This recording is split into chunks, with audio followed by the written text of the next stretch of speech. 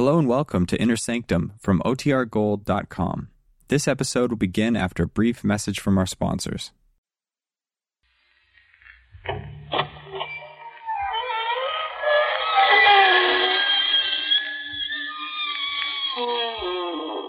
Good evening, friends. This is your host to welcome you through the creaking door into the inner sanctum for another quiet, restful evening on the homey side. What's that, madam? Oh, the humidity. You feel damp. Oh. Well, right this way into the morgue. This cold slab will straighten you out. Oh, too cold. Well, how about a nice hot poker game? Cutthroat.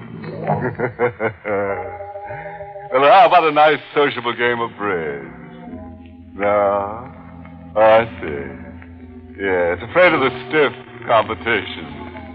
Oh, you'll play. Well, remember, you gotta pay up if you lose. We got enough deadheads here.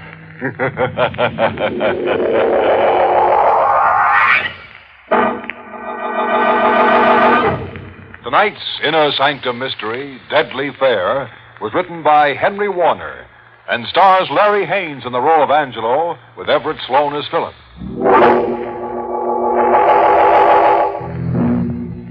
Just a moment. Don't settle back in your chair. You're going for a ride. Ready? It's the dark hour before dawn. Along the tree-lined suburban highway, the headlights of the speeding sedan poke two long yellow fingers through the swirling dew. Behind the wheel of the sedan, a local taxi, sits Angelo Manetti, the cab driver. The cold nose of a madman's gun pressed against the back of his neck. Wondering by what fate a man like himself will live through the beachheads at Salerno and Anzio, only to come home to die like this.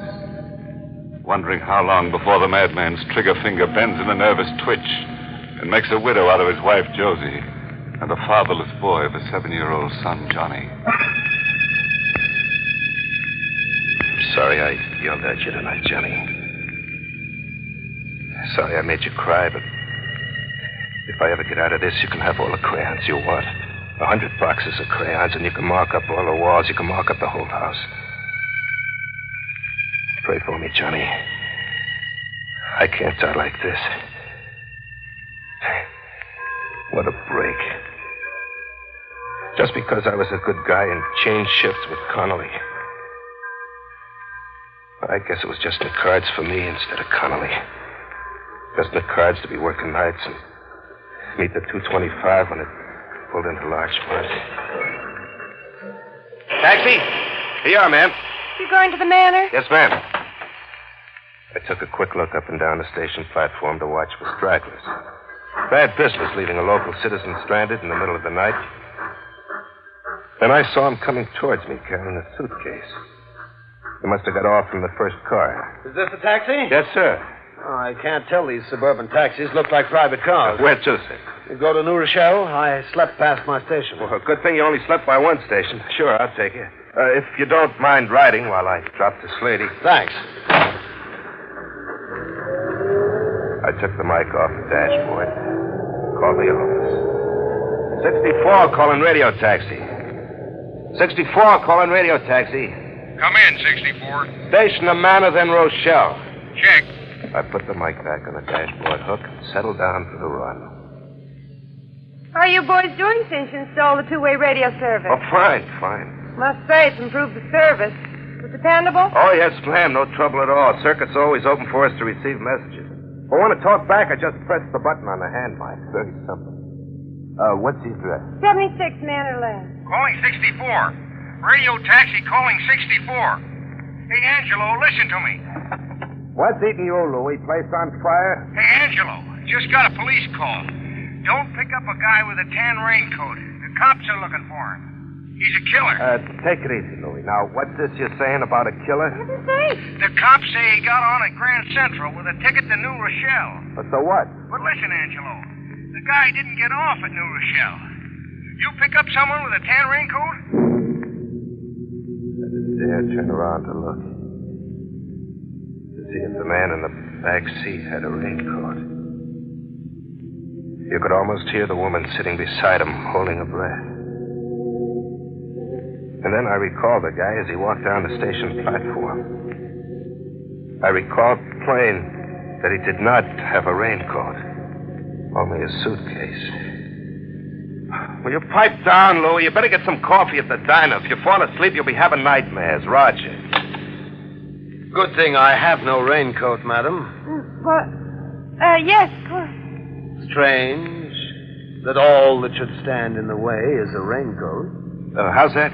Driver, right there, please, in front of the next street light. How much is it? 35 cents. Thanks. Your change. She just waved her hand as if telling me to keep it. Change from $1. She, seems kind of scared, if you ask me. Are you? Well, scared? What for? The killer. That Louis, he gets excited about everything, always adding a little out of his own head. What's the address in North Charlotte? Bayside Lane, 36. 36 Bayside Lane? Yes, know the place? Off Hillside Road, long driveway? That's it. I drove a party up there from the manor tonight. What did he look like? I didn't say it was a hint, did I? Well, wasn't it? Yeah, it was. Tall chap, slick-looking, mustache. Well, look, I didn't talk out of turn, did I, mister? Not at all. I rather expect I'll find him still there. What's your name? Angelo Minetti. Mine's Baker. But don't let me embarrass you, Angelo. It's quite all right. That party you drove to my house is seeing my wife. Isn't that what you think? Oh, you got me wrong, mister. I don't think nothing. Don't you really? Lots of others think so. Rather common gossip, as they say. But I'm not angry. Not at all. I'll take care of everything once I get home. Calling 64. Radio taxi calling 64. Hey, Minetti. Come in, Louie. Got some more dope on that killer. He got into Grand Central on the train from Albany. Porter in the club car told the cops the guy was making cracks about having a gun and taking care of the wife and the boyfriend. Well, so what? What are you bothering me with it for? Go call the Daily News or the Mirror. Well, wait a minute. Now, here's what I want to tell you. The cops at Mamaroneck got on the train and found the raincoat hanging on a hook in the first car. Conductor thinks it was left by a guy who got off at Larchmont with a suitcase.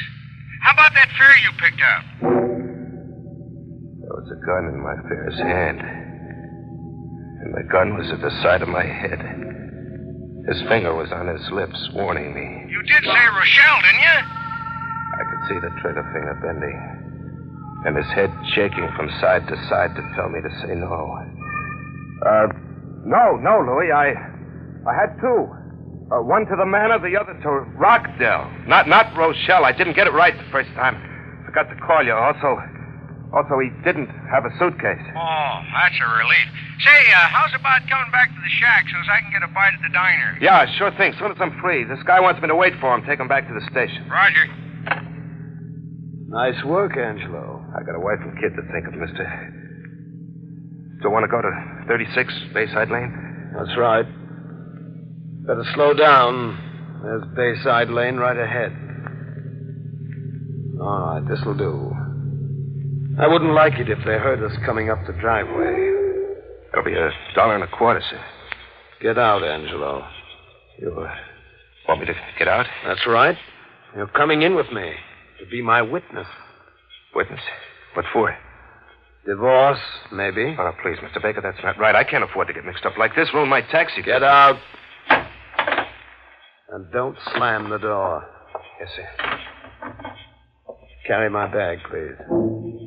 He steered me with the gun in my bag.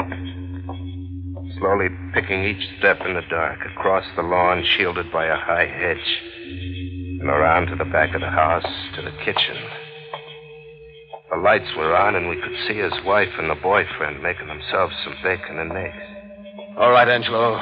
Pull open the door. What? Hello, Doris. God. Hello, Walter. What are you doing with that gun? Please, Philip. Excuse me while I close the door, Walter. No use waking the neighbors.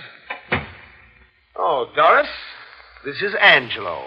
Walter, Angelo. The introductions were polite, all right, but deadly. And he looked like he was enjoying it, a big joke. But there was nothing funny about that crazy grin on his face and the way he kept waving the gun around at the three of us. Well, Walter? Philip, please, you frighten me. Walter's not frightened. He never was. Of me. Isn't that so, Walter? Well, why don't you answer? There's nothing to say. Doris, do you love Walter? Come now. Of course. And you, Walter, do you love Doris? Yes? You dirty liar. Please. He's lying, Doris. I know he's lying. He wouldn't go around bragging how he sees you every time I go out of town if he really loved you. That's not true. We're going to be married. Oh, married. Not until you become a widow, Doris. I'll never give you a divorce. Or are you planning to divorce me? All right, Philip, you found me here and you have a witness. What are you going to do about it? I came back from Albany tonight to kill you. Philip! But I'll give you just one more chance. If I ever hear that you're trying to see Doris again behind my back, I swear I'll kill you. And Angelo here can be my witness that I warned you. Remember that, Angelo. Yes, you got me wrong, Philip. Sure, I've been seeing Doris, but I never went around talking about it. Don't come any Only closer, tonight Walter. I said to Doris, let's tell him. Give me that gun. Let go. Let go, Give man. me that gun. Philip, please, stop it. Stop! Doris! The three of us stood there, paralyzed, looking down on the still body of Mrs. Baker, her eyes glassy and blue, her blonde hair soaking up the blood from the hole in her head. One look was enough for the three of us to know that she was dead. You killed her, Philip. I killed her? No, Walter. You killed her. Didn't he, Angelo?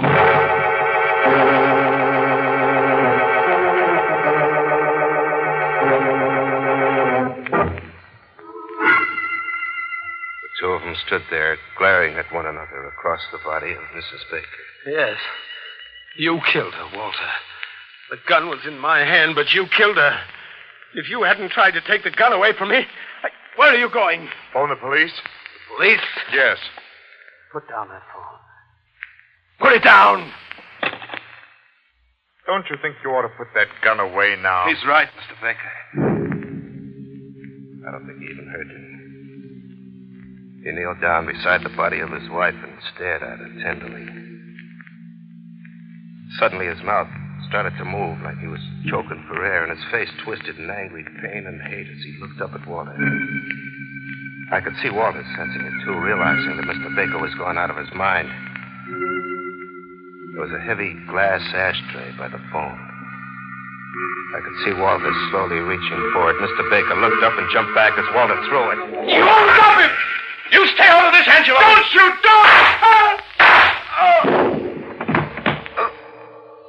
Doctor!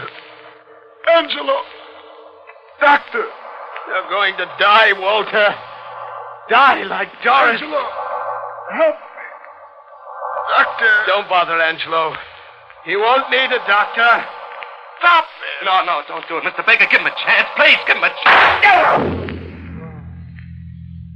He doesn't need a doctor now, Angelo, does he? Go on. Bend over him. See if he needs a doctor. He's dead. Yes. Now they're both dead.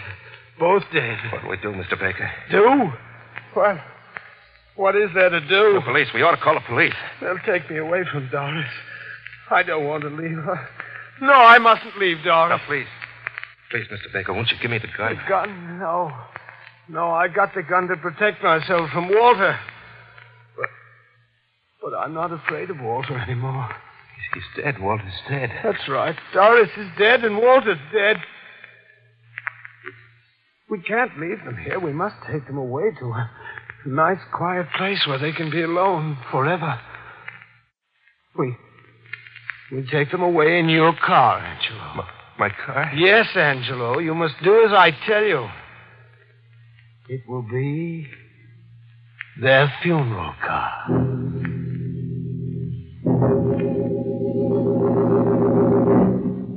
The kitchen was next to the garage. And he made me drive my car into the garage. Open the trunk compartment, Angelo. He kept the gun on me and followed me into the kitchen. He pointed to her first. I picked her up and carried her, trying not to look at her. Telling myself I ought to grab the jack handle in the trunk compartment and swing it on him, but I didn't do it. I was afraid.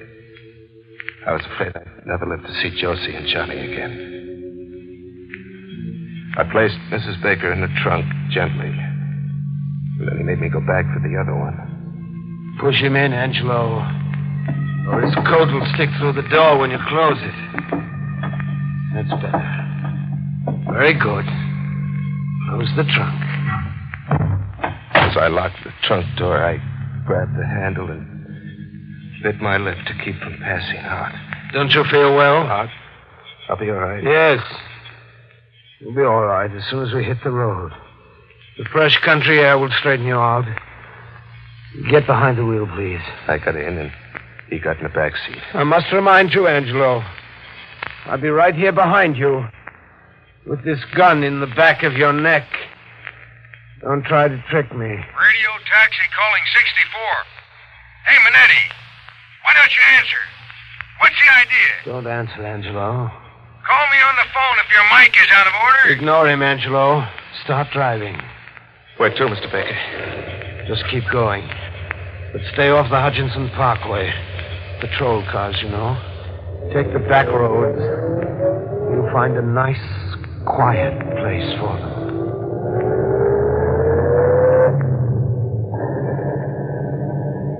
We went north on the post road. Louis' call breaking in on us every minute or so. Calling 64. Radio taxi calling 64. Persistent fellow, isn't he? Well, he's sorry. Expect me back to relieve him so he can go down to the diner for a bite. Pass me that cigarette lighter on the dashboard. Don't you hear me? I want the cigarette lighter. Oh, it's not working. You got any matches? In my pocket. Well, let me have them. I reached into the side pocket of my jacket, fumbling through my handkerchief and keys for the pack of matches. And then my fingers touched the crayon. A small piece of black crayon, no bigger than an inch long, with a paper wrapping. The small piece of crayon I'd taken away from Johnny after I yelled at him and made him cry for marking up the wall. What about those matches? Yeah. Here you are. I handed over the matches. But the piece of crayon was in my palm, concealed and held tight by my little finger and the one next to it. He lit his cigarette. Want a cigarette, Angelo? No, thanks. If there ever was a time in my life I needed a smoke, it was then. But I was trembling with an idea. An idea to make my microphone stay open so Louis could hear me without Mr. Baker getting wise. But I had to hold on to the crayon. I couldn't take a chance reaching for a cigarette. I might drop that crayon. I waited for Louis to call me again. Calling 64. Hey, Minetti. You all right? Call me from a phone if you can hear me. Say, Mr. Baker, maybe I better answer him. Why? Well, he might think I'm in a wreck and he'll have the cops start looking for me. Yes. Yes, you're quite right. Very well, talk to him. But be careful what you tell him. I picked the microphone off the dashboard with the hand that held the piece of crayon. 64 calling radio taxi. Where the heck you been, Angelo? Let me explain, Louis. He's sitting here without a relief. Fine pal, depending on you. Get back here. I'm going down to the diner. I kept gabbing to Louis and forcing the crayon into the button on the mic, right into the hole that housed the spring button, hoping the paper wrapping on the crayon would wedge the button and keep my sending circuit open. Louis, I'm fixing a flat. Must be a loose wire. I didn't hear you until just now. Be back as soon as I can. Roger. I put the mic back on the dashboard hook, praying the crayon wedge would hold. As long as that button was wedged on, Louis couldn't talk to me. As the voice came through, I'd know the crayon had slipped out. I waited. Seconds seemed like hours. No word from Louis, so the wedge was holding. I raised my voice so it would carry the 2 feet between me and the mic. Mr. Baker, are you gonna kill me, too? Kill you? Yeah, Like you killed Mrs. Baker and Walter? I've been thinking about what I ought to do with you, Angelo. No, don't kill me, please. I got a wife and kid. I'll play dumb. I swear I will. I'll never tell anyone that you killed 2 people. Where are we? Where are we going to hide the bodies? We'll run out of gas if we keep going like this. I know where we'll go. Lake Hatoma. Doris loved Lake Hatoma. We used to go there weekends long ago. Where is Lake Hatoma? About 40 miles from here. 40 miles. I knew I had to find some way to stall them. The range of my cab's transmitter was about 30 miles. If I ever got out of range, I was done for. I had no way of knowing whether Louis had left the office or if he caught my first words telling him about my danger. Do you know how to get to Lake Hatoma from here, Mr. Baker? Roughly, I know we used to go past White Plains. Well, I got a map. Good. Stop the car. Take a look at it.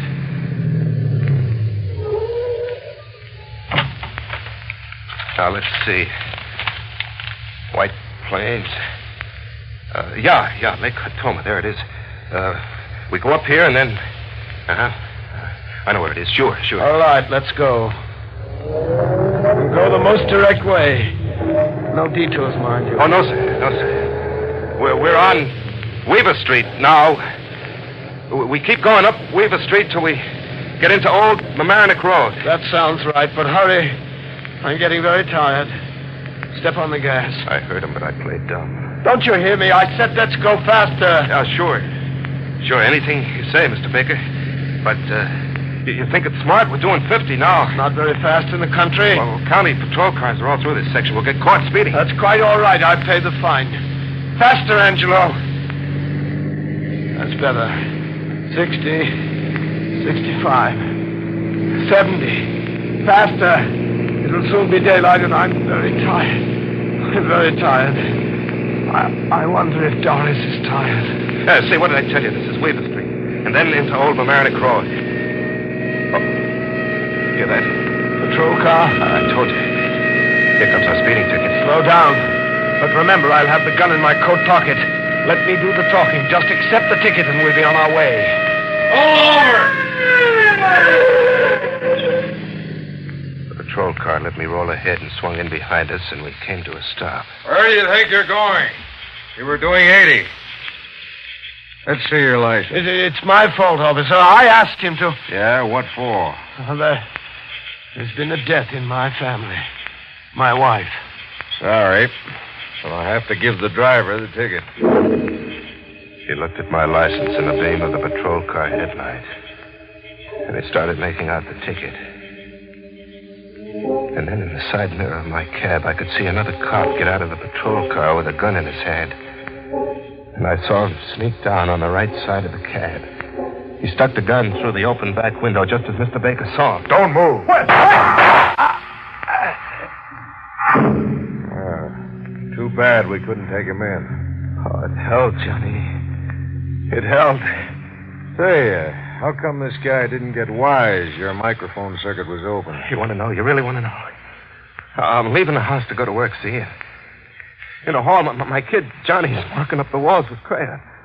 I yell at him, and I make him cry. I take the crayon away, and that's what kept the mic open. Here, look here. You see? The crayon's still holding the buttons down. Hey, you got any kids? Yeah, why? You think I done right? Yelling at Johnny?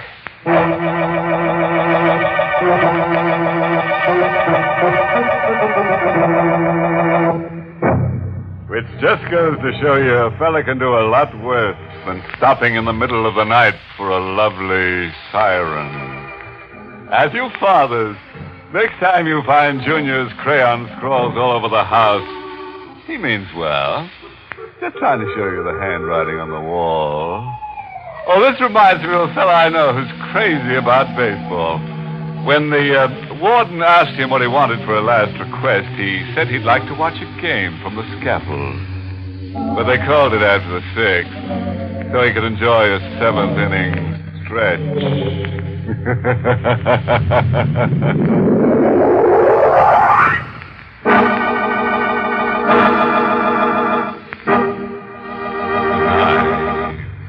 Pleasant dreams.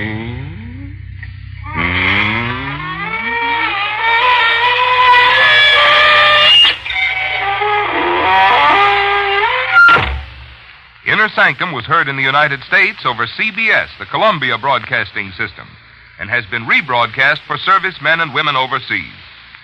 This is the United States Armed Forces Radio Service, the voice of information and education.